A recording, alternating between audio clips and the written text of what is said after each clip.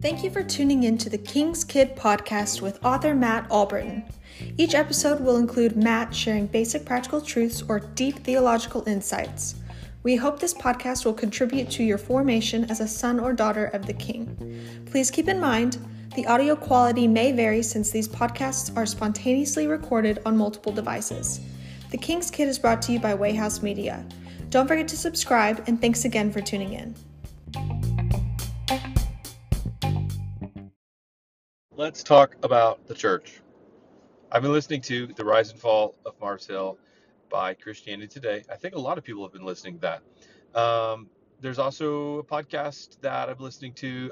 I mentioned in the previous podcast of mine about Jerry Falwell, Jerry Falwell Jr. and his kind of demise at Liberty and all of that. Okay, so what's going on with the church? Should we abandon everything that we've been doing from the church? Should we leave it behind? Should we allow it to crumble so something else can spring forth? What are we doing? Should we refocus on something else because what happened with COVID? And what is the deal with COVID? And why did we respond in the way that we did?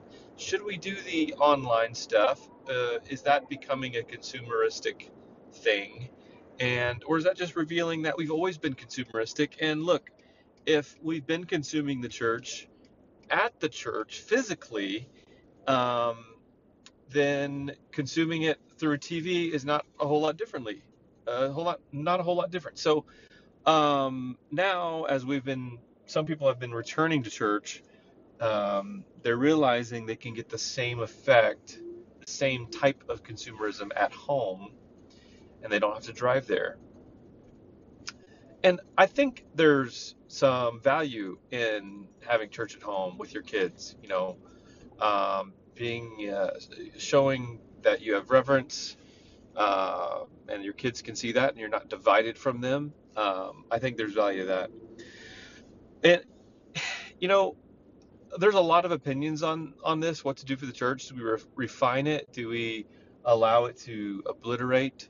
And, do we try to save it?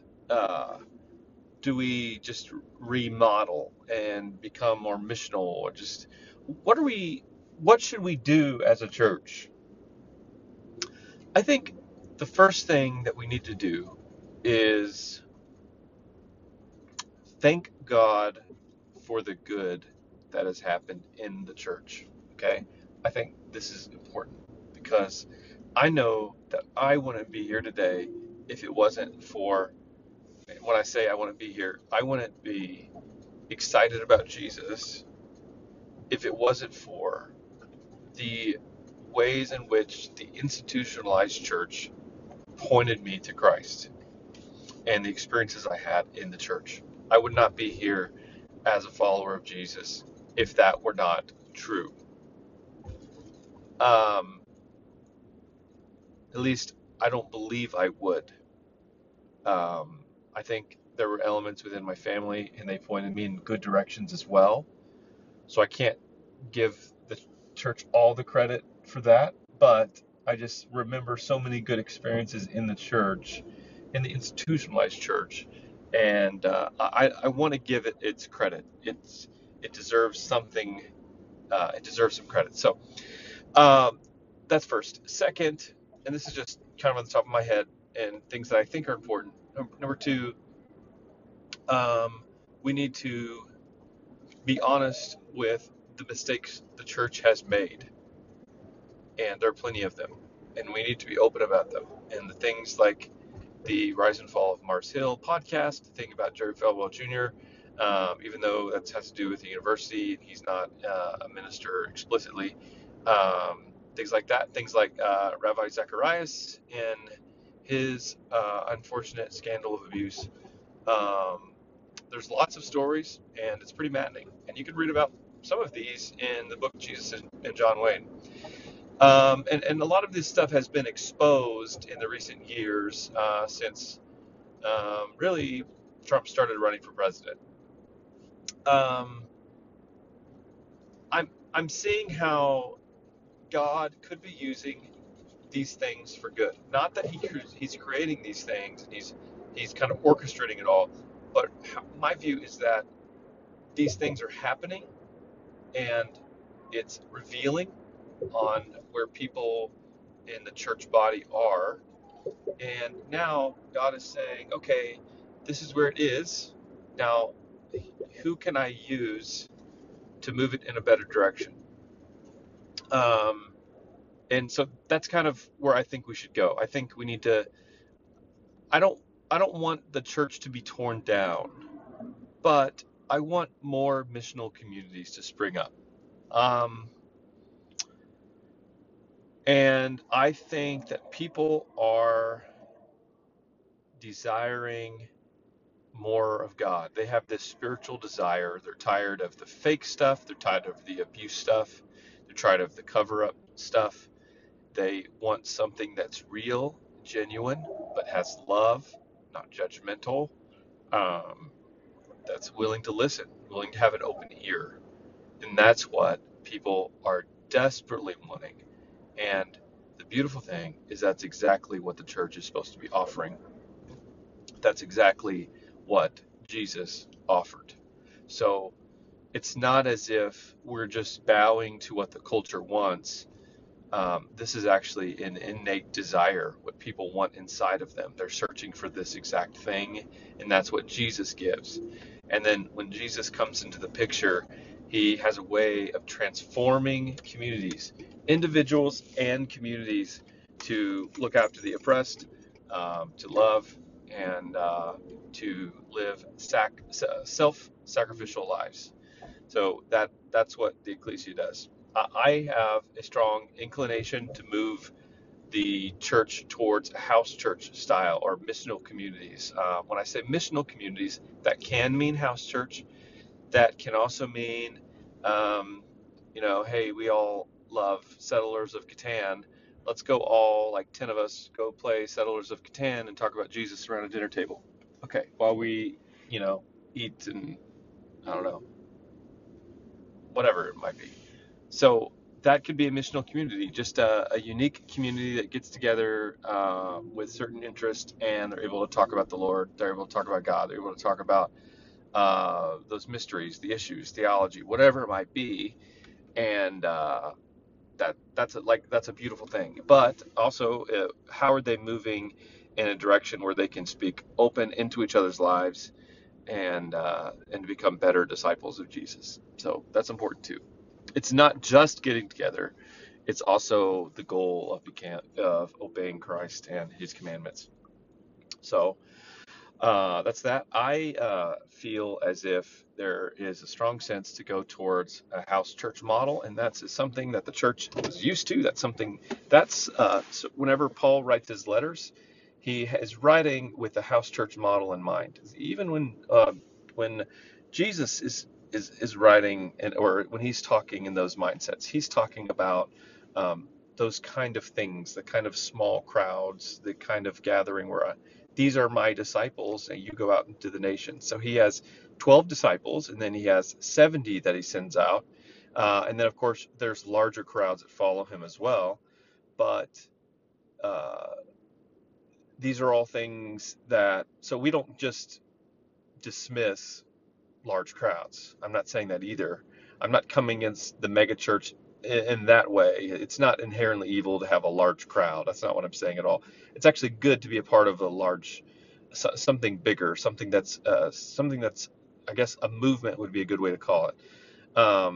And so we're all moving. The crowds are moving towards Jesus, and that's what we need to do at the small, mid, and large scale. We all need to be moving towards Jesus. So that's going to be involving all different sizes of crowds. So when you're talking about house churches, we're talking about a missional community that's getting together, breaking bread together, and it's not just one guy um, that's the only one that's leading. I think that the entire community speaks to one another in that way. There might be someone that has a gifting of being more of a shepherd, um, But that doesn't mean that all the content, every sermon, everything completely comes through him. That's kind of a misunderstanding, I think, of what it means to be a pastor. So this model, I think, would reduce the chances of burnout. They'll reduce the chances of a pastor becoming narcissistic, because it's not all about him. It's not all about his ego. It's not all about his followers. It's about the church, and it's not about a consumer church. It's about, hey, we're part of the worldwide, universal body of believers, and we're all just trying to follow Jesus and love our enemies better. And that's what it is. That's the goal. And the church did that for over 3 centuries, and there's still parts of the world that it's doing that today. You see it in Iran, China, India, all around the world. It's still happening like that. And granted, they're more persecuted areas. We don't really have that kind of persecution where it's forcing that. But I think we're getting to the point now where we need to think about how we can do it in a place like the United States that's not necessarily persecuted, but we just need to do it that way, because that just seems to be the way that, it just seems to be the way that it was meant to be. But I'm not going to say that's the only way for the Holy Spirit to enter and be among his people either. I actually wouldn't say that at all, because I've had so many great experiences in the institutionalized church where they did things in a very different way than that. So God accommodates to those things, and that's okay. The goal is just being a better steward of where we're going now. And I think with what COVID has done, it's kind of on the back of people's minds. I think people don't want to go back to the original way of church because they realize they don't need it. But they still have, they still desire some form of spirituality, and they might be getting it a little bit here and there from their favorite worship band on YouTube, or their favorite preacher on Sunday mornings, but they're still going to miss that community, and that's just not going to be enough. We need to grow with one another, and something that I need majorly at this moment. If you're hearing this podcast and you are feeling the same thing, would you reach out to me?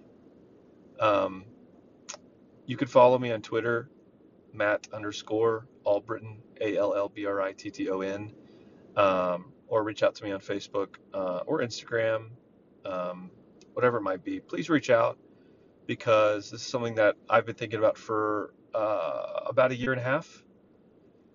Even I'd say right before the pandemic began, I started thinking about missional house church communities. Have you been thinking about it as well? Regardless of where you live, just drop me a line and just reach out. Let's talk about it. I would love to hear from you. Reach out, and just be encouraged that the Holy Spirit's always moving, that the Holy Spirit's not giving up, that He is as active as He's ever been, and He's always been active, and He's been moving in ways that we don't see. Just think about that. Think about the way a seed grows and plants, and how it's working and moving as we go to sleep and we wake up in the morning. Even when we're not active, it's not always on our minds. It's still happening. It's still growing. We just don't see it yet, and sometimes it takes some time. So this is how the Spirit operates. He's always moving, even when we're not directly thinking about it or talking to Him, or I guess putting together an action plan. There's something that He is doing, and we need to remember that. It's a beautiful thing. So, all right. Yeah, drop me a line, and I will talk to you guys later.